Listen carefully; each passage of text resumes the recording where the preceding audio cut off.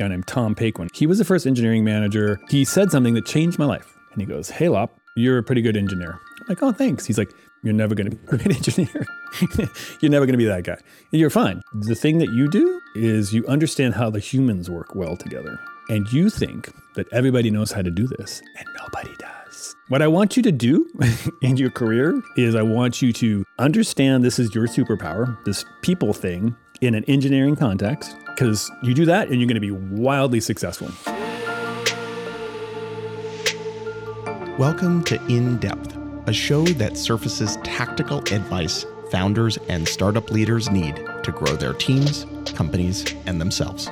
I'm Brett Burson, a partner at First Round, and we're a venture capital firm that helps startups like Notion, Roblox, Uber, and Square tackle company building firsts. On the In-Depth podcast, we share weekly conversations with startup leaders that skip the talking points and go deeper into not just what to do, but how to do it.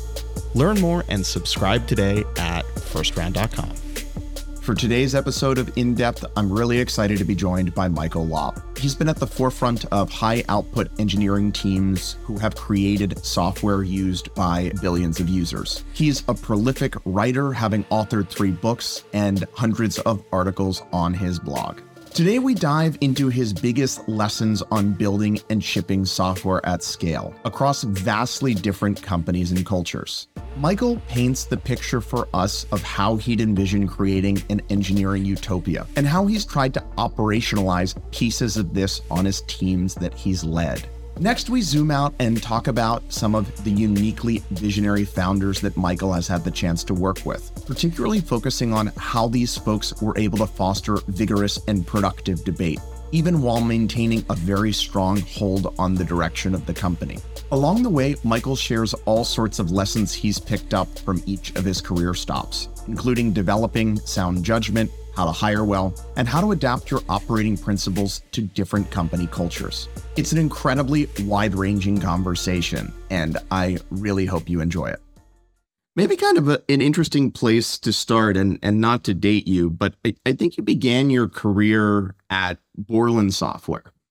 And I feel like for a lot of founders and product builders and engineers today, they may have not really heard of or don't know that much about Borland, but I feel like it was one of those consequential companies at the time. And I'm just curious, like, what was the story behind Borland, and what did you take from that place to kind of be one of the first places you started your career? So Borland was my first place. Out of college, I was started in engineering there. And Borland started under a guy named Philippe Kahn, who is kind of your pretty typical founder, in my opinion, in that he's like super smart, loved to do everything, super passionate guy, sometimes a jerk, right? But really started collecting this group of Europeans and doing languages. Pascal was sort of their first one. And then he expanded that over in Scotts Valley here in Northern California to be really a Microsoft competitor at the time. It was all of the languages, led the charge on the languages. I would argue vastly influenced Microsoft programming language strategy. But we expanded that to sort of be what turned into an Office suite, which was Paradox, which is what I worked on, and Quattro Pro, the spreadsheet. So anyway, that was, to me, this is many, many years ago, that was sort of one of the original, this is before Netscape, by the way. This is before the Netscape pop. But it was, to me, one of those original sort of rapid growth startup things. We had this, and still they have this most amazing campus. If you ever drive through Scotts Valley, it's right there on your left. It's like this amazing building that, everyone calls Versailles now, but it was because Borland was doing so amazingly well. And I learned a lot of the things I believe now about engineering being like just a critical part of the equation, because we ran the show there. That's you look at my history. I tend to go to places where engineering has an outside vote in terms of what's going on, and that's because of Borland. This sounds super douchebag, by the way, but every engineer had an office with a door, because people needed to close the door and focus. And we talked about this before, I love jamming with people and bumping into people and serendipity, but I have stuff to do and I need to close the door. And that company recognized that of like, no, this is one of our more valuable assets, and we need them to be able to close the door and focus on actually getting stuff done. So all these little things from Borland sort of made me what I am. And then, it became sort of mainstream with Netscape and all the other things that happened after that. And it was like an early talent collector, right? It had this way of sucking up a bunch of really interesting people. Symantec was out there at the time, being that company. Borland. There's other ones. I think Intuit was kind of hot at that point too. Those are sort of the ones that I remember from back then. Borland gone now. I mean, it's sort of a husk of it, what it was. But some of those other ones were there. But yeah, it was that talent collector, and there was that buzz about it to like, oh, if you're an engineer, you should be at the blah. And that's, if you look at my resume, that's what I'm doing. I'm going where the engineers are going, and they're excited to go. What do you think? Back then and even today, it's not that easy to build and ship high quality software at scale. Like obviously it was earlier days back then, but here we are decades later, and it's still not particularly easy. Well, I mean, it's one thing, which we already talked about, which is, can you gather the talent? I'm writing this piece right now for a future book about like this sounds insane, but I think there's literally founders who think, cool, but it's going to kind of contract out the engineering or kind of bring in an outside firm to do this. This is a hugely horrible, bad idea if you're trying to build software, is to not, and I'm super biased, obviously, engineering leader type here, but like there's people who think that. And there's people who think like, hey, cool, we got to do consumer software, but I have a good eye. We don't need a designer. I have a good eye. It's like, no, you don't. You literally were not trained in this. So like, that's the design piece being underinvested. And then you got the other side, which is like, cool, I got an engineer, he's amazing. And I got a designer and he's amazing. We don't really need product people. Like, who are these folks? We know what we should do here. That's also a disaster. So like, I'm just picking one of the many sort of initial conditions that like lead to a successful product. And just even getting that triumvirate of product engineering and design is like hard. And we haven't even talked about this, the product market fit and the operations and all the things you have to build that you don't think you have to build, blah, blah, blah, blah, blah, blah.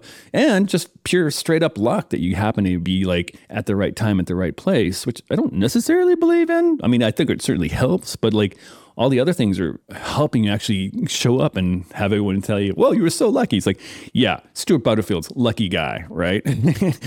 Super lucky. Lucky like 3 times. That's interesting. So it's all of these sets of things. And just also in the face of so many people telling you can't do it because it's so incredibly hard. 1 out of 10 makes it and all this sort of stuff. So you've got this constant chorus of humans going like, well, it's probably not 90% of these are going to fail. So that's likely what's going to happen with you. You got to like ignore all that too, on top of everything else. It's a million things, sir, that are just standing in your way. And do you think that that's gotten any easier in the last 30 years or no? No, I think it's getting harder actually. Why is that?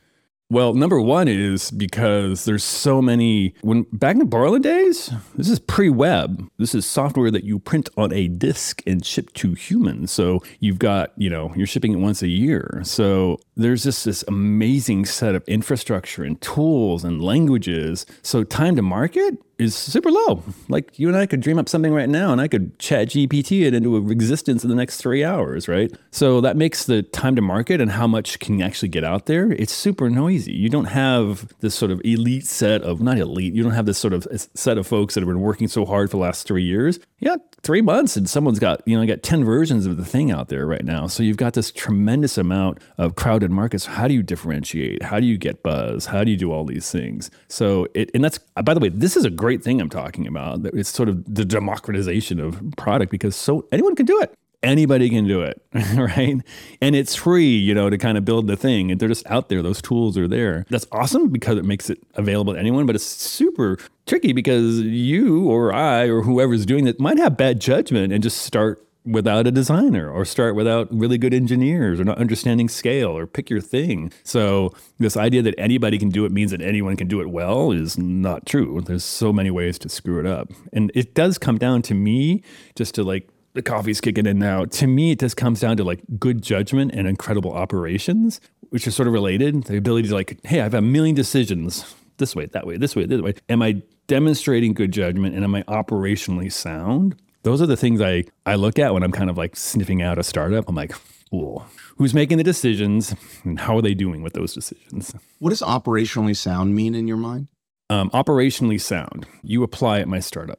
and this is 50 people, 100 people.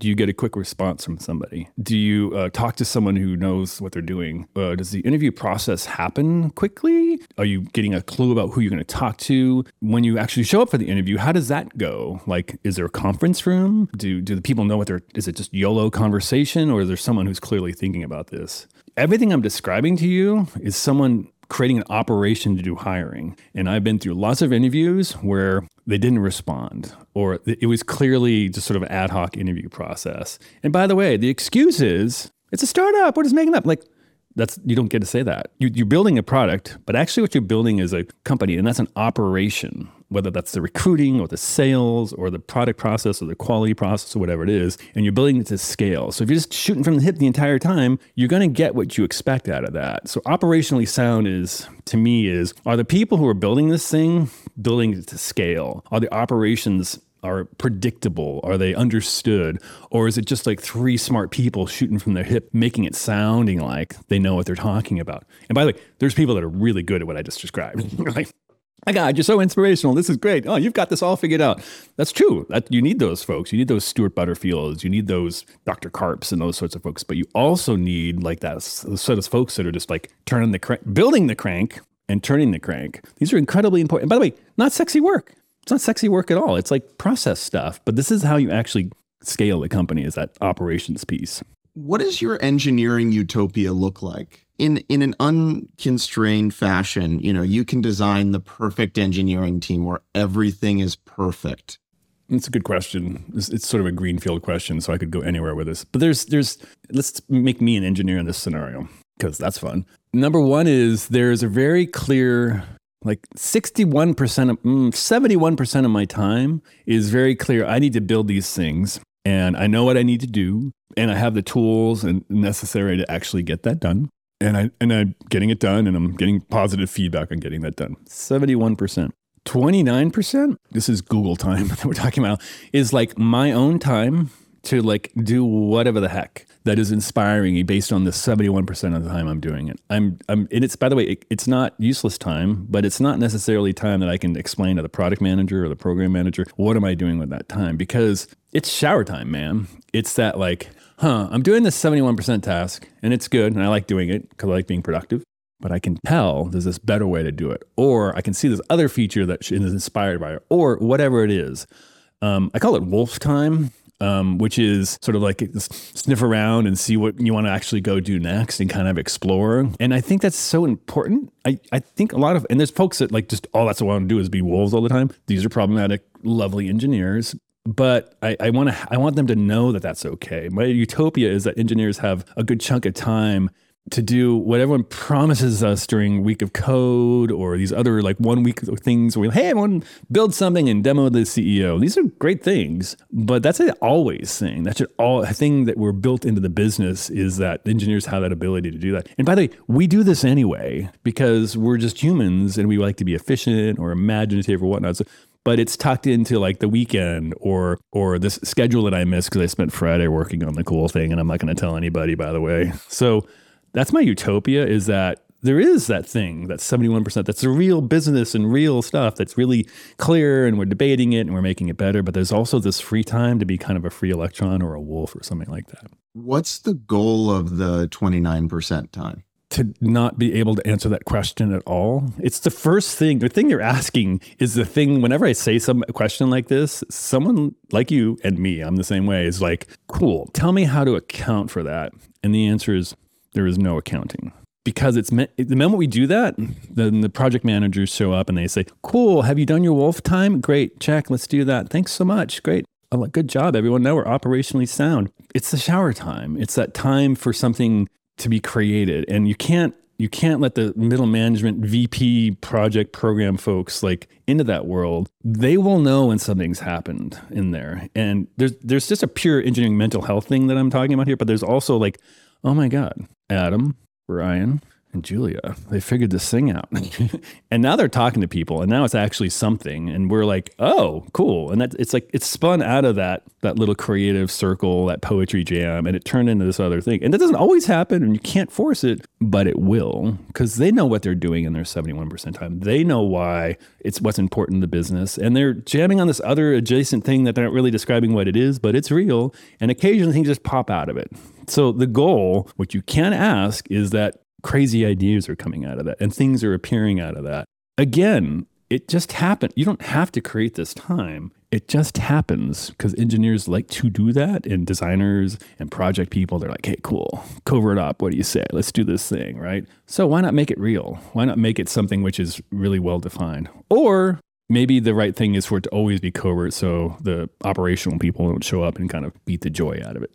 Do you try to explicitly sort of run your teams around this idea, or you like for it to kind of show up in the cracks? And it's a really good question, because I really obviously believe in this a lot. I tried to operationalize this at Palantir, and it was a huge disaster for most of the reason I kind of just implied. I gave it a title. I said, this is how you achieve this, and this is how we will measure this. And it suddenly became this gameable thing where everyone's like, well, cool, I want to get on the, let's just call it, I didn't call it this, let's get on the wolf team because I want to be on the wolf team because that sounds cool, right? And like, obviously there's status associated with this because these people have like 30% of their, 29% of their time to actually go and do other things, blah, blah, blah, blah, blah. And it just became this argument about like who could be there, how did we measure it, who was good enough for that, who wasn't good enough for that, blah, blah, blah, blah, blah.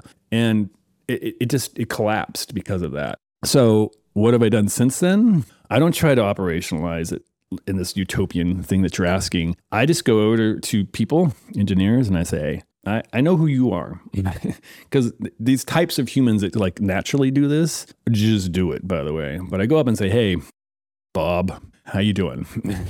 I see this thing that you're doing, and I just want, and I know you're like hiding on the side and yada, yada. I just want you to know, I know who you are. I know what you're doing, and I think this is a great idea. So you should keep on doing this. This is often at odds with conventional wisdom about how to ship software. I'm literally telling Bob, take that week to do nothing that is measurable by anybody.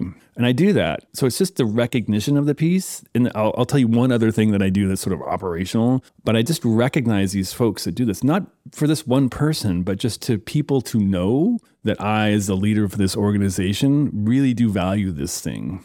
And they talk. They're like, by the way, Lopp said this is cool. As long as I get my 71% stuff done, I can go do this thing, right? And they're like, really?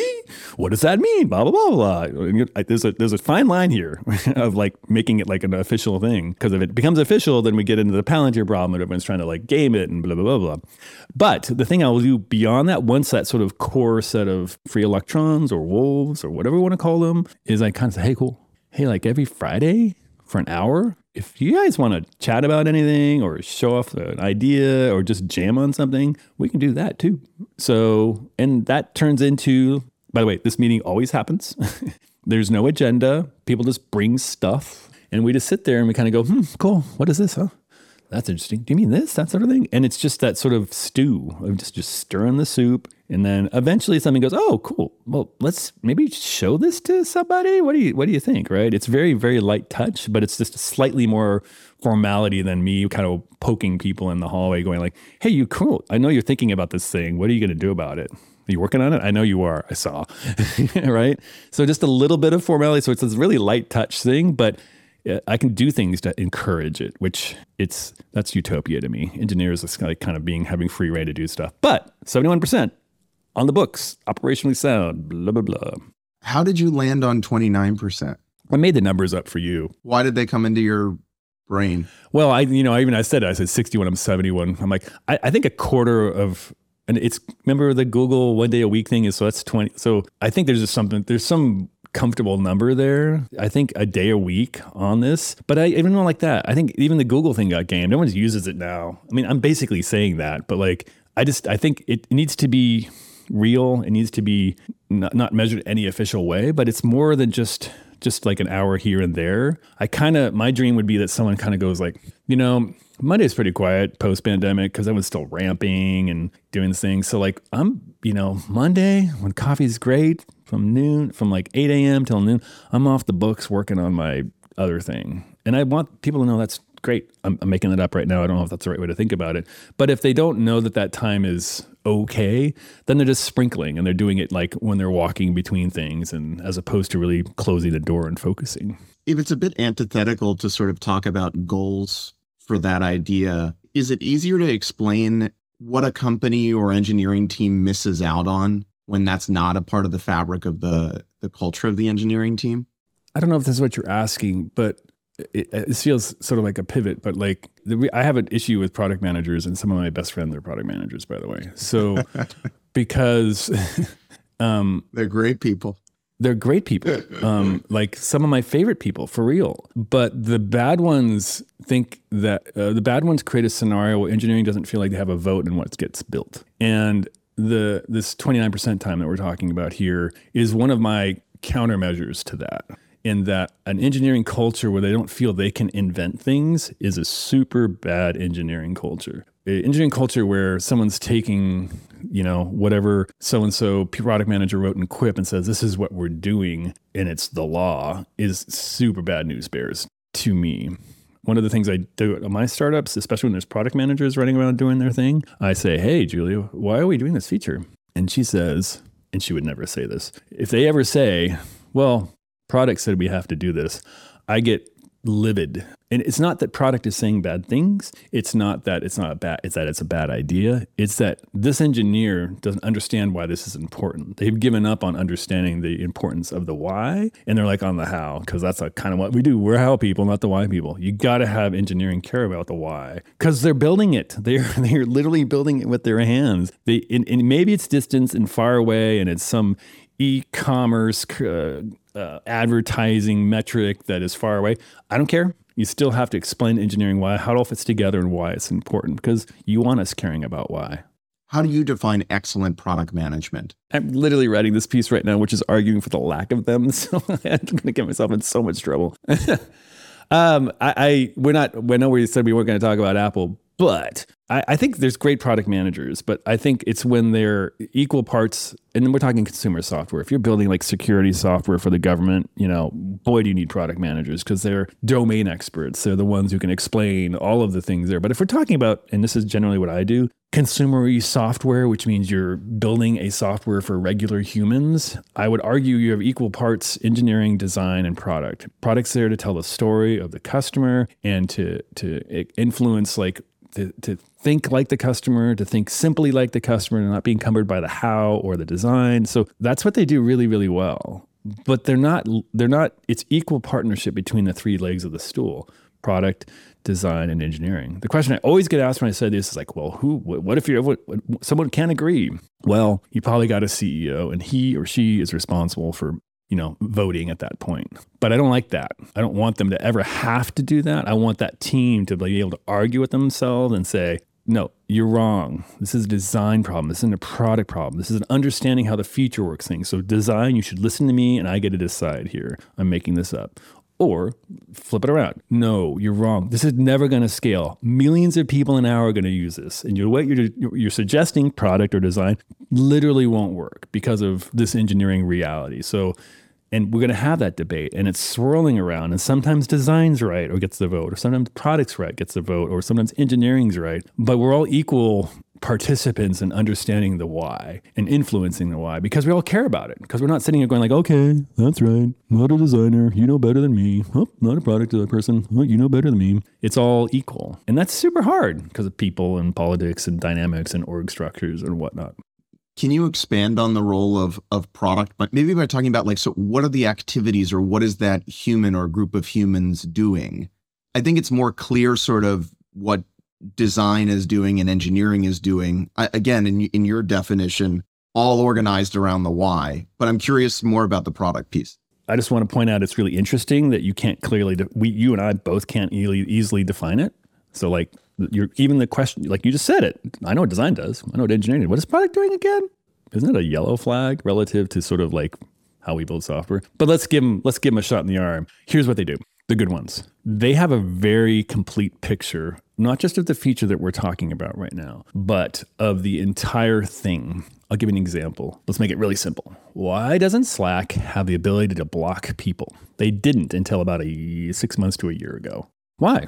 What's going on there? It's like literally the first question I got when I showed up there as VP of engineering. I'm like, hey, by the way, this person's annoying me. And Stuart didn't say it like this. He said, number one, my vision for this is that all the information is visible to everyone. So as much as we can, we're going to use public channels and everyone is contributing to this thing. So we can see it. And it's like the knowledge base of like the organism. Number two, what did Stuart do before Slack? He had a thing called Flickr. And I don't remember the specifics of it, but the moment that you turn in blocking, it turns into this whole political game because I block you and you get super mad at me for reasons. And suddenly there's this whole other toxic thing going on about blocking and who did this and what did they say? And it created this huge political situation inside of this community that suddenly you had to be worrying about that as opposed to why the community exists or the business exists in the first place. So that's why he's like, nope, not going to do it. And they did do it. They did it after he left. They added this feature to the enterprise tier, or maybe it's all of it. I don't know. But why am I blithering and blathering about this? It's because he knew the entire system in his head and what he wanted Slack to be, which is small business to medium-sized business, people contributing, the single source of knowledge, keep the politics and the toxicity low. That is a good product person, that they can see this one feature in the context of the vision for the entire product. And that's why it's great when it's the CEO. Going back to Philippe at the beginning, Borland did Office before there was Office, man. That's what they were doing. They defined that. They got their gotten problems with Microsoft, but that's what these product people do is these are visionaries and they see these things and we're talking about CEOs, but I think there's non-CEO versions of this. These people who can really put this feature or put this idea in the context of the product that we're building. They don't obsess about this one little thing. They can tell you why this one matters relative to that one. That's the vision piece, and that's what a good product person says. But I want to put an asterisk on everything I just said. There's no reason that design can't do this and engineering can't do this. In fact, we should. And if we defer that responsibility to product, we're deferring an important part of our job as builders. Is micromanagement sort of antithetical to a bunch of these ideas? You've worked or been involved in companies that maybe have rightly or wrongly been labeled as CEOs or other people in the company orienting in the sort of command and control, I have a vision, this is what we're doing, this is why we're doing it kind of a way. And I'm curious how that overlaps with some of the things you were just sharing. It's interesting that you think that about the companies that you're thinking of, because that's definitely a piece there. And let's just maybe vanillaize that statement to be they're strong visionary types. Like, this is what I'm doing, it's my way or the highway. That is correct interpretation from the outside looking in. On the inside, and yes, they're there.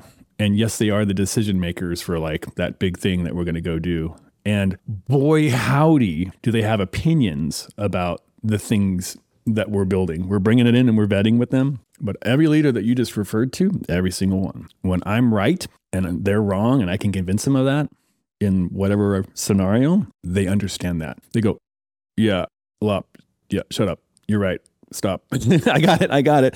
By the way, what I'm describing, super hard because they are super smart and they're smarter than me. But I, as we're picking up on this conversation, deeply believe that I need to understand the why of what I'm doing. And when I'm really wanted to explain that and get someone to come over to my vision of the thing that we're building, I know it's my job. Whether that's engineering or design or whatever, it's my job to explain why I think this is different or why this is better or whatever this sort of thing is. And those micromanagers that you're talking about, they deeply respect that. They do adapt to that and they change. The annoying thing is they're often right.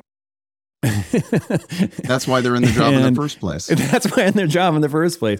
But when they believe that they're there, they have to be right. That's a huge problem. So, but they're not always right. And these leaders that I've worked with, they have, what's the right kind way to say this?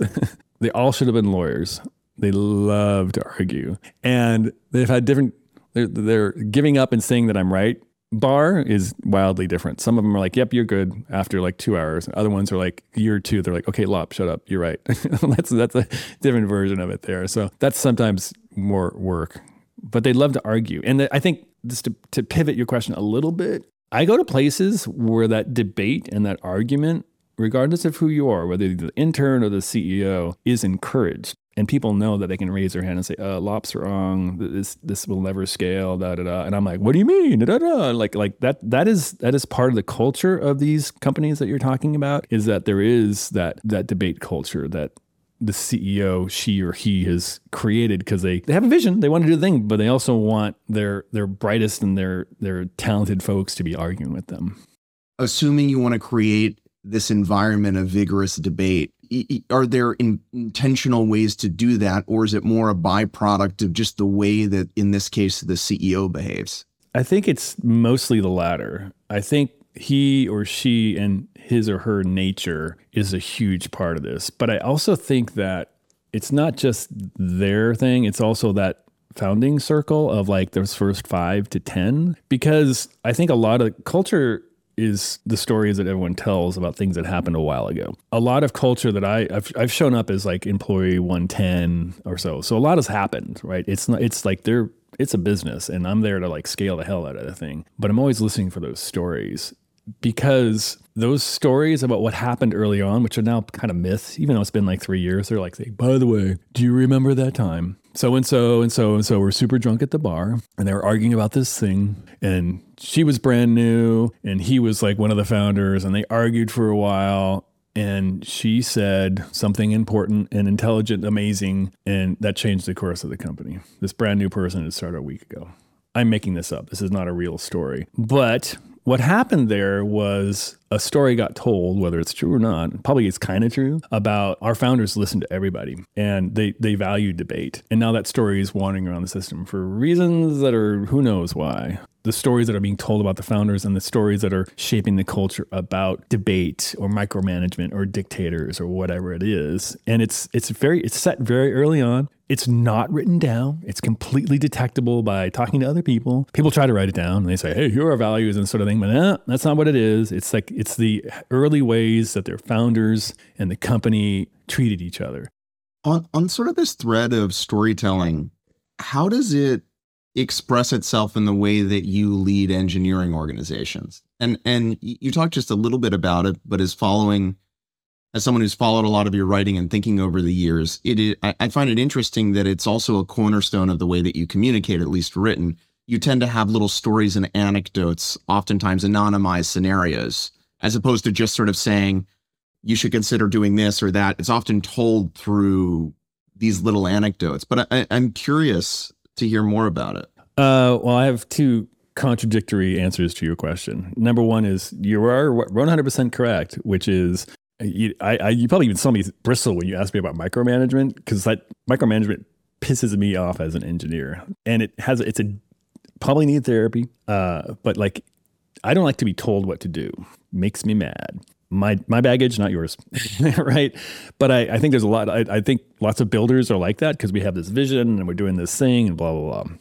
So Michael Lopp, Rance, whatever his name is, I don't want to tell you what to do because I don't want to be told what to do. But I do have all of these thoughts and stories and whatnot. And if you go read my stuff, which you have, or you watch a talk, I am giving you a box and I'm filling it with interesting ideas. And then you get to go and put yourself, in that box and see what you want to do with it. That's what I do as a leader. And by the way, I have been criticized for this. They're like, tell me what to do here. And I'm like, nope, 29%, not 71%. I want you to choose because you choosing is more important than me telling you. Because when you choose, you're putting yourself out there and it's not on me. That's like a fundamental thing that I've always been is like, I'm the storyteller. I'm like, get you thinking about this. And whether I influenced you or not, I don't really care. I just want you to have as much information as possible. I do care. I want you to make a good decision, but I want you to decide for yourself, not because I said you should have a one-on-one every week, no matter what, which I have said that.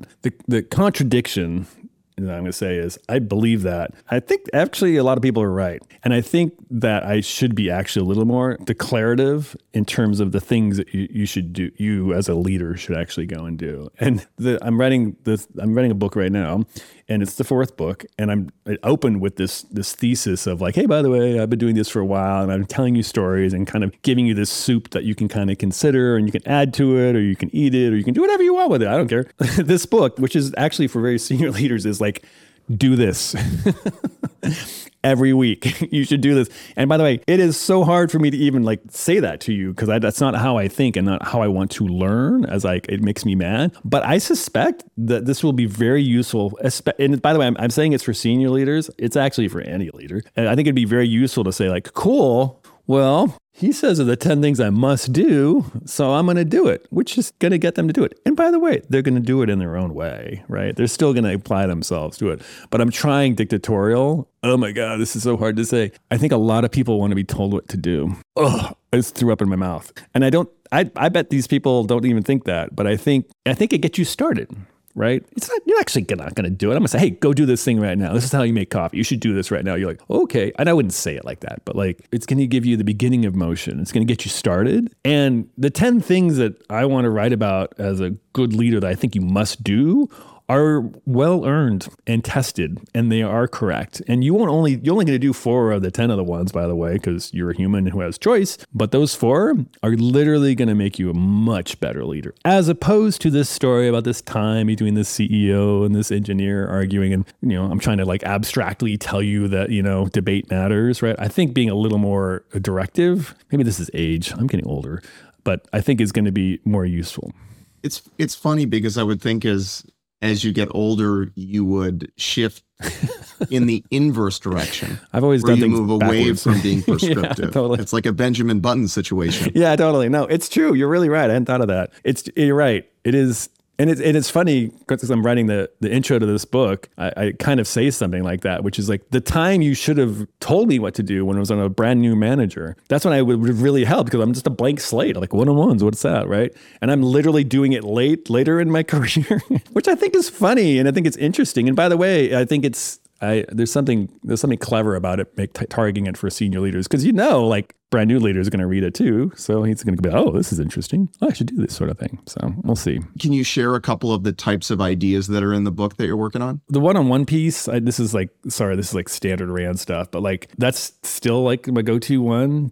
And by the way, it's not just a one-on-one; it's trust, which we just talked about. It's that like this person's looking out for me, and we communicate regularly on high bandwidth things. So that's an easy one there. I'm just going to regurgitate things we already talked about. This debate culture, both my current employer and all the companies I loved working at, is the reason the product was good. The debate culture is super hard. It's not fun. You walk in with your idea and smart people that are vastly smarter than you just tear it apart all the time. And very often they're right, and sometimes they're wrong. And then when you're wrong, you have to detect that and defend yourself against it. This is such an important part of a team, and it comes to the trust piece. That like we just want this to be great, and I'm going to give you honest feedback about this idea, Lopp, that you brought in that is hot garbage, and we're going to talk about it, and we're going to take the 2% that's good and we're going to make it 50%, right? So debate culture is another part of that. Of how do you create that in a way that is healthy, not toxic, and is additive to the product. So debate's another one. Sorry, change management, it's the most boring topic ever. But taking a entity of people from point A to point B without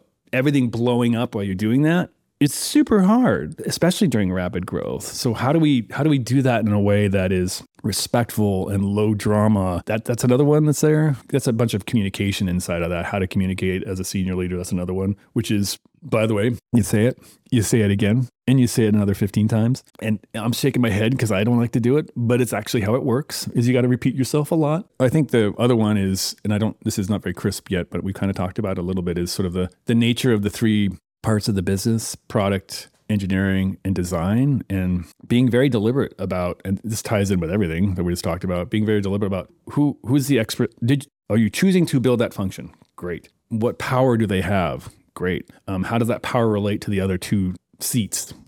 Good. Who's the decider when there's a impasse? Okay. Right. All of that is just really basic stuff when I say it like it, but I always try to like encourage it to be a poetry as opposed to practical, like, dictatorial dictates. When you're living in sort of this storytelling leadership style, when you're trying to give people a soup for them to figure out what to do, are you doing that with an end in mind for them? Or you are doing that and, here's everything and you may make a souffle or a soup or what, This goes back to the book too. I think for every single person who works for you, whether you're a brand new leader or you're a VP, you should know exactly how you need to grow your team. And if that's too big of a thing you don't know yet, you should at least know what motivates them. I had an admin at Palantir. She was amazing.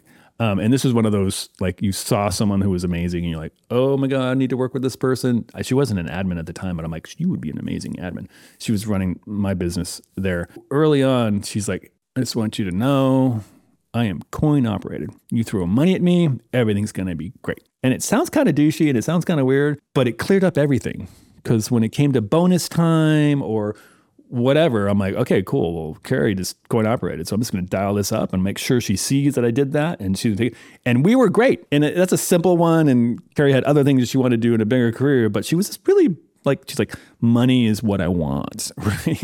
It's a simple one. That's an easy one to do. But for everyone that works with me right now and everyone I can think of, I can say this is their primary motivation, whether that's they're very happy in their current role and they want to focus on getting better at that, or they desperately want my job, or any other thing. Is I have to have that in my head. You have to know what that thing is. This is why the one-on-ones and trust are so important, because you learn it, and your responsibility is to continually invest in that. Then they can see that, because that's the trust thing again, is like you see that person who's looking out for you and making sure that you're growing. I am accountable for knowing that thing. But it's great when someone is as transparent and as motivated as Carrie to do that. But that is exceptional. That is not always the case. And sometimes I need to kind of craft that thing with the person because they don't know.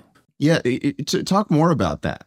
I'm incredibly interested because I find a vast majority of people don't have that level of clarity. And so you kind of have to root around or co-create it. And you also have to not be yourself, because I have a short attention span. You look at my resume, I'm jumping around every 3 years. So what do I want? I want constant stimulus. It must be interesting and new and always forward. This is Michael Lopp. You now know everything you need to know about me. That's not me, but that's me. That's not making up a person, Bob. I can't, everything I just said about me, I got to let it go and know that everyone's a beautiful, chaotic snowflake. And I got to understand, root around with Bob what he wants. Bob, hypothetical person, likes stability. Bob likes hard technical challenges. Bob likes to feel like he's valued, whether that's compensation or recognition or whatever it is. But his core motivation is I have to keep putting huge, ginormous technical problems in front of him.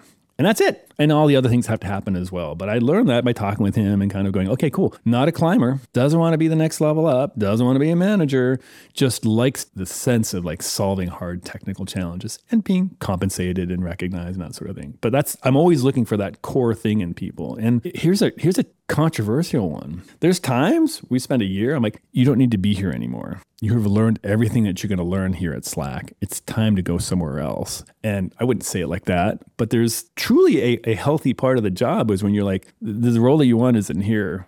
It's over at Stripe or it's over at OpenAI or something like that. And we're going to figure that out. And this is not a performance management situation. I'm not managing them out. I'm just like, I don't think I can give you what you need here. And I can manufacture quite a bit of things, but that's truly your job, is to make sure you understand that thing and you're growing in the right direction. So even maybe outside of the company, that could be the right thing. For folks who don't understand this about yourself, what are you doing in the way that you're interacting to build this portrait? It's one of my superpowers. It's just curiosity. I'm always looking at something and going, why did she do that? And I ask her, what was interesting? Why did you do that? And she says, blah, blah, blah. I'm like, oh, okay.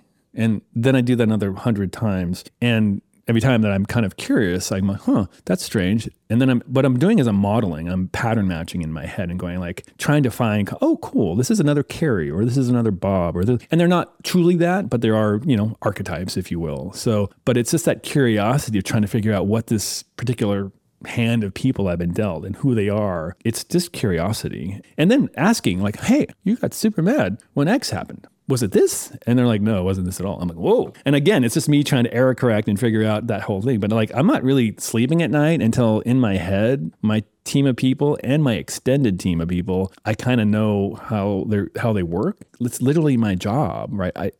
If they're all gone, I have exactly no job. My job is the people, this understanding how they tick, or getting them to understand themselves, how they tick, is a huge part of what I do.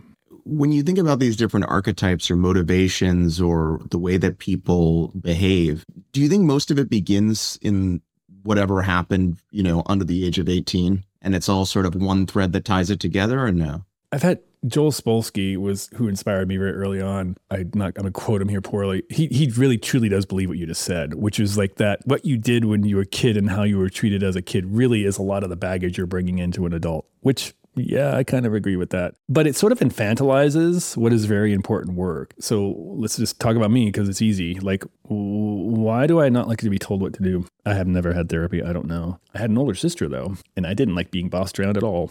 Right? Sorry, Christina. I didn't like it at all. It like super bugged me. I'm like, I actually know what you're doing here. Stop telling me what to do. So is that it? Maybe, I don't know. Maybe I need more therapy there, but that's not the point. The point is I know for me, this particular deficiency or trigger or thing that I have, and I'm aware of it. And if you started to tell me like, hey, Lopp, I need you to do this thing. Or you say, I do this thing for me. The moment I hear your tone of voice that is telling me what to do, in my head, I just cross my hands and I just take it because I know I'm going to get mad, which I'm going to, but you're never going to see that. I know I have this way that I work or the way that I think, and I've developed a practice that allows me to not convey something completely unfair to you, which is I'm mad because you're telling me what to do. You're doing your job and you're asking me to do something totally reasonable. And I'm this weirdo. It's more that I've learned how to manage it. Let's just turn it into a positive. I've written lots of books that are this poetry and this soup building thing because I want people to think for themselves. So there's a positive side to it as well, which is like, cool. I'm not a dictatorial type, but I think it's back to your question is figuring it out is those things those core motivations, those core behaviors. That's like your job as a manager to understand those things and to get them to recognize it if they don't. And also to give them tools. By the way, yeah, you interrupt people all the time. I don't know why, but let me tell you what happens when you interrupt someone, whoever that is, right? Let me the consequence of that. And like, here's what I do when I get really excited about the thing that you're saying and I'm going to interrupt the other person. I think this and that. And then you get them to update their toolbox, give them another arrow for their quiver, whatever it is, and turn it into a thing they recognize and also a thing that is hopefully an asset or a benefit for them. When you think about these core motivations or behaviors, do you think about them in the context of the team that you're creating? So normally I think people think about teams in terms of skill sets, but like these kind of core deep beliefs, I want stability, I want change, is that a way that you construct teams or it just emerges after? One of the downsides of rapid growth startup is you don't really get a lot of that during the interview process. So this is one of the reasons we reorg every 6 months is I truly believe we're learning those things and going like, oh, geez, Julia's amazing at this and Marcel is great at that. So like, this is more this and this is more that. This is why that's there. Your question is, am I thinking about that? As soon as I know it, as soon as I can tell, which is not usually until a lot of time has passed, I am starting to optimize for it. I'm starting to build a team around it. And also, very importantly, if I have a person of model X, I know that Y, B, and C are great complements to that. So I'm going to go take that X. I'm going to put a B with it as well because they need a little more poetry because they're kind of a dictator. But I know they'll get along with this B. So I'm thinking about a lot of those things as I'm sort of constructing that. That is the majority of my job is what you're asking about, by the way. And by the way, it's not like I'm actively doing it every day, but I'm looking for how to optimize the team such that they have that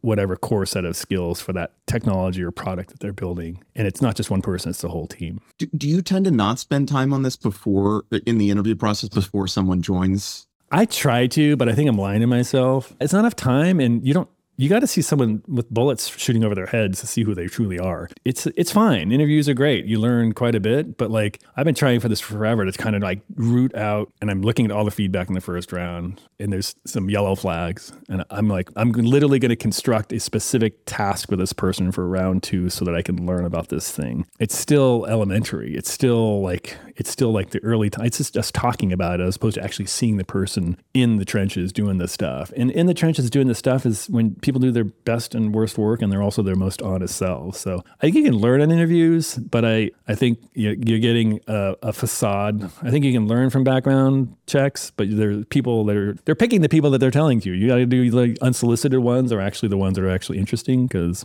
someone who hates them tells you really interesting things, both positive and negative. So yeah, interviews are good, but there's so much more to learn. Where does this leave you in terms of the things that are most malleable in engineers or team members? Like if some of these things, right, if somebody's just has a tremendous desire for stability. My guess is it's fairly unlikely in the course of working together, they're going to want instability, right? That tends to be a little bit more fixed.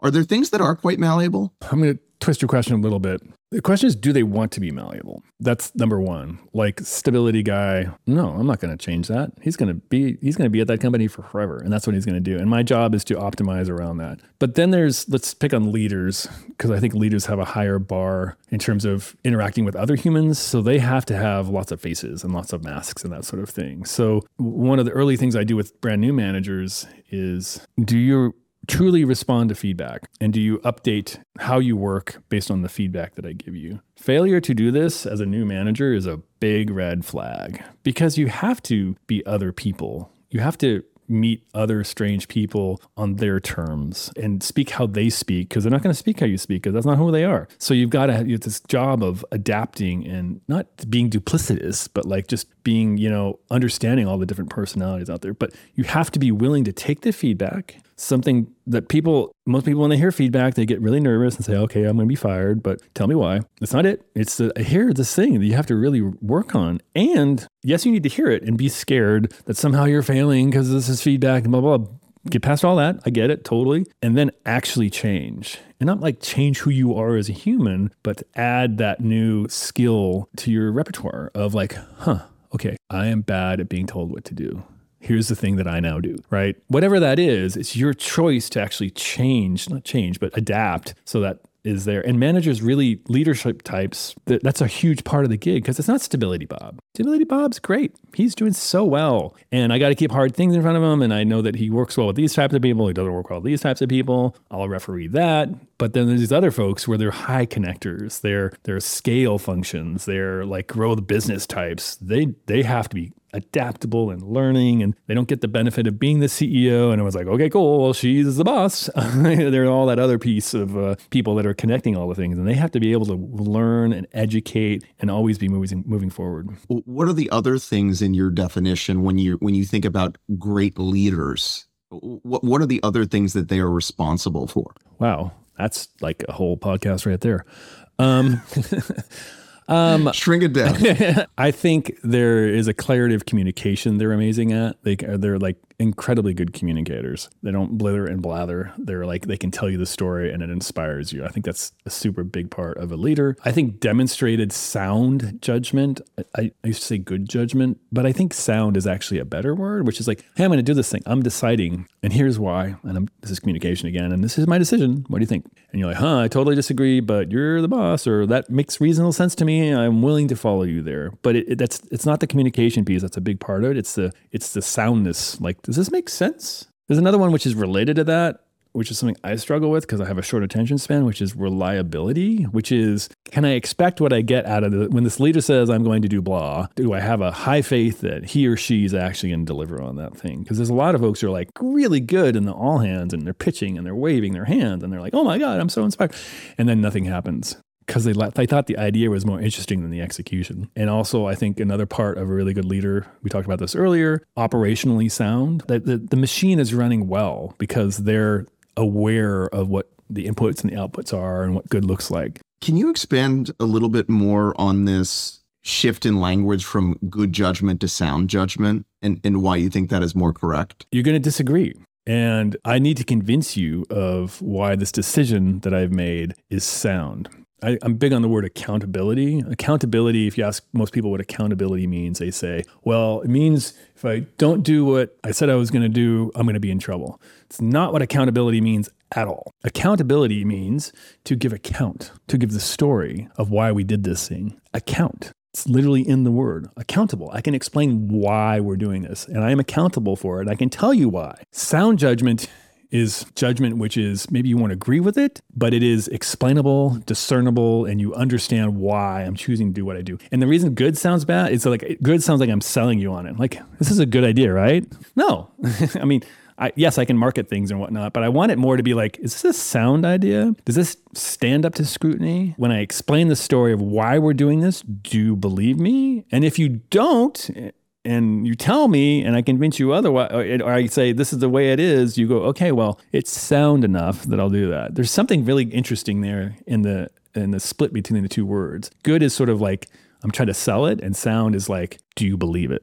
You've worked across so many iconic companies, and I'm curious, is it possible to crystallize some of the big ideas that you were only able to figure out because you've had this set of experiences at such wildly different but all incredibly interesting and important companies? It's a really good question. I think we have to go back to Borland. Most of the companies I've been with, there's some rare exceptions, horrible exceptions. I'll get to your question in a second. I generally go to places that, this is too small of a word, have buzz. There's something about them that is intriguing the engineer denizens of the world. And by the way, just make a list. Borland, Netscape, Symantec, that startup you've never heard of, Apple, Palantir, Pinterest, Slack, Apple again. There was something about them that everyone was like, what the hell is going on there? And I'm making it sound really simple, but when people look at the last three companies I was at before, they all share totally different government software, Pinterest, beautiful idea catalog, and then Slack, communicate, totally different businesses. They all had this buzz factor. The reason I'm harping on this one is because that buzz is both deserved, but it also gives me a very clear sign of when I arrive there, the kind of company I'm going to be at, which is engineering matters, rapid growth, smart people. It's never been the reason I've gone there, but I've always been, oh, yep, here it is. Here's the 14 that are like doing the thing. They're doing this. They're always there. And correlation, causation, I don't know. So that's why I showed up there. But, and this is going to be the unsatisfying part of the answer to your question, they're all different. They're all totally different sets of people. And Lopp, the learner, the curiosity guy, the pattern matcher, has developed quite a catalog of all the different types of humans and all of their attributes, probably better than most because I tend to leave every 3 years and go find another set of humans to understand. So I have that. That's the thing that I have now, which is sort of just years and years of all these different types of humans, these smart ones, these builders, these buzzy types, and kind of knowing how they tick in totally different contexts. It's government software. Give me a break. That's the night and day from Pinterest. But I can tell you who are the similar people between those two populations and how they're motivated. So it's that tapestry of just all these crazy, lovely humans that I've got an opportunity to learn about. Do you think there's something about the way that you behave or the way that you're wired that's allow you to work in so many different environments? I find something that I've noticed is depending on the person, there are environments where they're tremendously successful and a vast majority of that same person, you plop them somewhere else, it wouldn't really work. But to your point, there are some threads that are similar, but these are very different company, different stages, different missions, et cetera, et cetera. I'm deeply afraid of becoming irrelevant. And it can happen in 2 years. You can be at that place that's so totally not relevant anymore. So scared, afraid. These are words I am using with you right now. And that means that I have high motivation, higher than most, to constantly learn about the next thing, which means I'm jumping between totally different high buzz companies because I want to understand, cool, how are we really going to do advertising? Interesting. How are humans really going to communicate at scale in an enterprise? Interesting. It's that fear of being irrelevant that's driving a lot of the constant sort of analysis and enjoying new problems. But I also just like to learn too. This is the thing. It's fascinating to me to when I see a puzzle, especially now after doing this for a long time, when someone asks me a great question or they behave in this way, I'm like, I have no prior model for this. Okay, this is the thing I'm going to obsess on for the next 2 hours. That's fascinating to me is that learning piece. I think that's the other side of the fear is this. I really like to learn, and as evidenced by my corpus of work, sharing that with others so they can learn from it in, perhaps poetic ways, but maybe less poetic ways in the next book. We'll see. If I were to watch you as an engineering leader in these different roles, are you quite different or it'd actually be quite similar? Well, it's interesting. It's a good question. Palantir, I kind of was hired as a leadership consultant before they made me a director. So I was kind of just bouncing around, kind of being a therapist. And I say that with raising eyebrows, it was fine. And then I got a role. That was totally different than my first VP gig at Pinterest. Side thing, you get a new role, you're not good at it for 3 years. And nobody wants to know that because I got to be a director in the next 2 years. You're not even a manager yet. Good luck. So would you have recognized me VP of Pinterest versus VP of Slack? I was totally vastly more qualified VP at Slack than I was at Pinterest. And I don't know if you'd seen that. I mean, if you're sitting there walking around with me, but I think you would have if you could compare the two, because being comfortable with abstract at a distance influence. There's communicating broadly and understanding 30% of the people always going to hate you. It doesn't matter what you say. You're always going to be pissing off like minimum 30%, like all the time. I tell this to leaders now and they're like, no, I'm going to be fine. I'm like, no, you're talking to 3,000 people and you're saying this thing. You think you're going to address all 3,000 people? No, you're like, there's a chunk that's going to be super mad. The job is that people are super angry with you, a good chunk of them all the time. It sounds horrible. It's just part of the gig. That's one of the lessons I learned from Pinterest to Slack. And there's a bunch of other ones that shaped how I communicate and how I chose to invest my time and the teams that I built. So you'd still look like me, but I think you would have seen a pretty different leader. If just using VP as a before and after sort of scenario. As we wrap up, the last couple of things, one, we landed on this kind of interesting area when you talked about the new book that you're working on. In some ways, you sort of shifted some perspective such that maybe there's more value in being more declarative or more prescriptive. Are there other things like that have caused you to sort of change your mind about? And I'm particularly intrigued because you've done so much writing and thinking on a lot of these ideas. And now decades in, are there other things that have bubbled up for you? One thing I flipped on, I used to be, 10 years ago, be like, stop coding engineering leaders. You shouldn't do that. And that was 100% incorrect. I don't code all the time, but I'm practicing something in Swift right now because of reasons. I'm not like checking in code at the place I work at, but you must stay technical as an engineer. They can tell. They know when you're no longer doing that, and your credibility, it's not gone. It's just different. That's one that I've changed a lot on. Pandemic was super hard for me because as a people person, like staring at this postage stamp that is you right now, I'm getting like 40% of the signal. If we were sitting here in a conference room doing this, I could see what you're doing with your feet. I could see what you're looking at right now. I mean, like blah, blah, blah. So I deeply appreciate the value of remote, and I think it can completely work. It's not my jam. I want to get together with the humans and go high bandwidth and debate the thing. So the pandemic taught me that, I've always been sort of like, everyone has to be here. I'm not that way anymore. There are things which are required that we have to be here together. And I believe that even more, even in a world where there's a chunk that it can actually totally happen remote. But you're deluding yourself. You don't think humans aren't good at hanging out together and getting stuff done. So those are some things I swapped on. There's probably others as well. And maybe to wrap up where we always do, and this may be particularly tricky for you given your career, but is there a person or persons that had an outsized impact on the way that you think about all these topics that we explored? Yeah, it was the first engineering manager at Netscape, a guy named Tom Paquin. He was the first engineering manager. I was kind of a new engineering manager in a different team at Netscape. And Netscape, once again, high buzz, instantly found that relevant party. And they were all hockey players. And I was a hockey player. So I was playing hockey with all the founders for like 2 years. And he was part of that crew. I left Netscape when just before they got bought by AOL. And he actually came, I really admired this guy. Engineer from SGI and just super terribly smart. These folks, you're like, oh God, you're so much smarter than me. I'm never going to be like this ever. And he was just willing to give his time. And I was at the startup as their first engineering leader. And he came over to consult for us. He was like our interim VP for 7 months or something like that. He said something that changed my life. And this is the moment that it's the reason you and I are sitting here right now, by the way. He said, I was sitting in the ping pong room at Icarian, which is the name of the startup. And he goes, hey, Lopp. I don't remember the reason we were having this conversation. He's like, you're a pretty good engineer. I'm like, oh, thanks. He's like, you're never going to be a great engineer. You're never going to be that guy. You're fine. Like, you can do this sort of thing. And I'm like, and he's a straight talker. It's like low comedy guy. He's this like straight talker type. He's like, the thing that you do is you understand how the humans work well together. And you think that everybody knows how to do this. And nobody does. So what I want you to do in your career is I want you to understand this is your superpower, this people thing in an engineering context, because you do that and you're going to be wildly successful. He didn't say it exactly like that. But if you know my career and you know everything we just talked about, we didn't talk about technology. We didn't talk about scale. We talked about culture and people and communication, blah, blah, blah.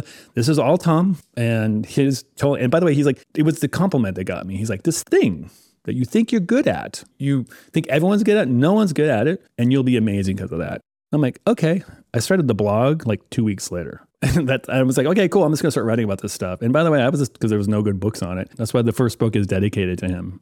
And that was one person recognizing one thing at the right moment in your career. That's changed everything. Is that what you now aspire to do for others? Yes, I do. This is why I think compliments are amazing. Number one is we're a pretty critical society, by the way. But like people do something. There was this guy walking in front of me at the mothership, and there was this piece of trash on the ground. I don't know this guy. And he stopped. And it's like pretty clean campus, by the way. He stopped and he picked up the trash. Didn't have to. Little piece of something, whatever. I'm like, thank you. You're awesome. I saw you do that, right? I don't know who this guy is. I still don't know who this guy is. But he stopped to pick up the trash off the ground. And I was like, I love that. I love the attention to detail. It's an Apple thing, right? Did I change his life? No, probably not. Did I recognize a small act of kindness? Yeah. Do I know when the thing that I'm saying that's a compliment or an observation or feedback is actually going to do the thing we just talked about, Tom and I? I don't know. But I do it a lot because I see the value when someone you respect takes the time to actually go and actually give you the feedback or say something positive or say something critical. So yeah, I do that because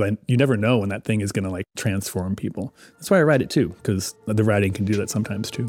Thanks for spending the time with us. This was fun.